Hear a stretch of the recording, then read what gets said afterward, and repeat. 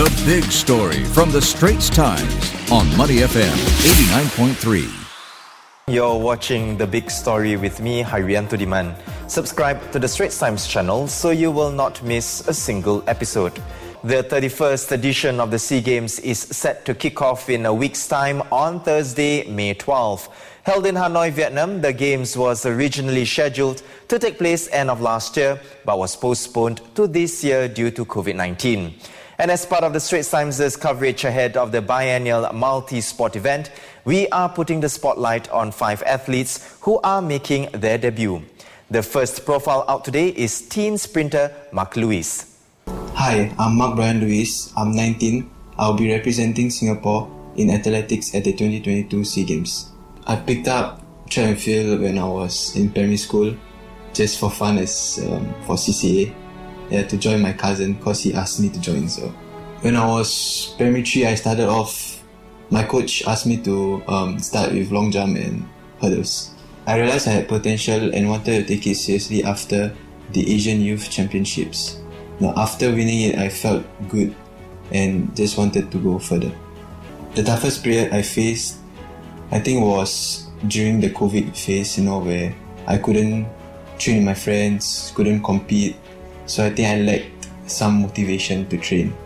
I feel grateful to be able to compete in the SEA Games this year and grateful for my teammate, coach and my family.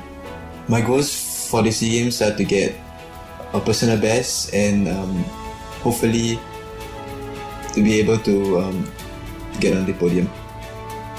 Sports correspondent Sazali Abdul Aziz is here to share more with us. We've just seen one of the profiles, teen sprinter Mark Lewis. Tell us more about him and what are his medal chances? Yeah, well, Mark is 19. He's a young man who's very soft-spoken but has very quick feet. He has clocked a 10.39 second effort in December last year, which makes him the third fastest Singaporean of all time, just behind C. Kunalan and UK Sham. And he is probably our most exciting men's sprinting prospect since UK Sham 20 years ago. So, he's really one to watch out for. In fact, last month, he beat the reigning SEA Games champion from Malaysia.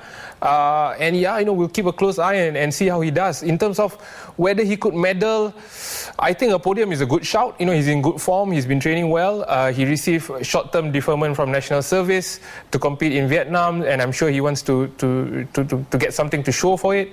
I think that would be an amazing achievement for his first SEA Games. And over the next few days, ST will be revealing the other 4 profiles. Could you give us a little teaser as to who they are? Yeah, Mark is one of 5 young athletes we've chosen to profile, and they are all making their debut at this Hanoi SEA Games, and they are all born in the year 2000 or later, which makes them literally the 21st century Singaporean athlete. We just thought it would be nice to shine a light on these young talents, who will carry the flag for Singapore in overseas international competitions over the next decade, maybe 2 decades, and just basically talk to them, see what makes them tick, and how they got to where they are now. We'll definitely be looking out for those profiles. Separately, the SEA Games football matches kick off today and Singapore is set to face Laos tomorrow. Now, the Young Lions have never lost to them. Looks like an easy win for us. It's 2022. I think easy wins are getting fewer and farther between, especially at international level. And Laos have a very experienced coach, Michael Weiss, who used to coach the Philippines senior national team. So I'm sure he'll get them organised. Having said that, I do think that Singapore have enough in us to get the 3 points and get off to a winning start.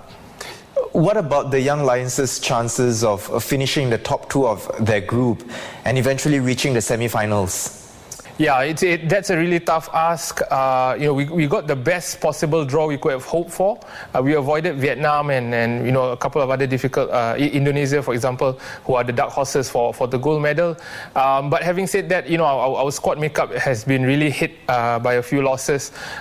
Most notably, the 3 Fandi brothers, Irfan, Iksan and Ilhan. Ilhan is out of injury. Irfan and Iksan were not released by their Thai clubs. And as well as an injury to our captain, Jacob Jacob Mahler. Again, having said that, a win against Laos in the first game, if they can carry that momentum for a good showing against Thailand in the second game, and things may fall into place. We get into the semi-finals, and then from there it's basically 2 cup finals, and you never know what can happen. Sazali, always a pleasure to have you on the show. Sports correspondent Sazali Abdul Aziz.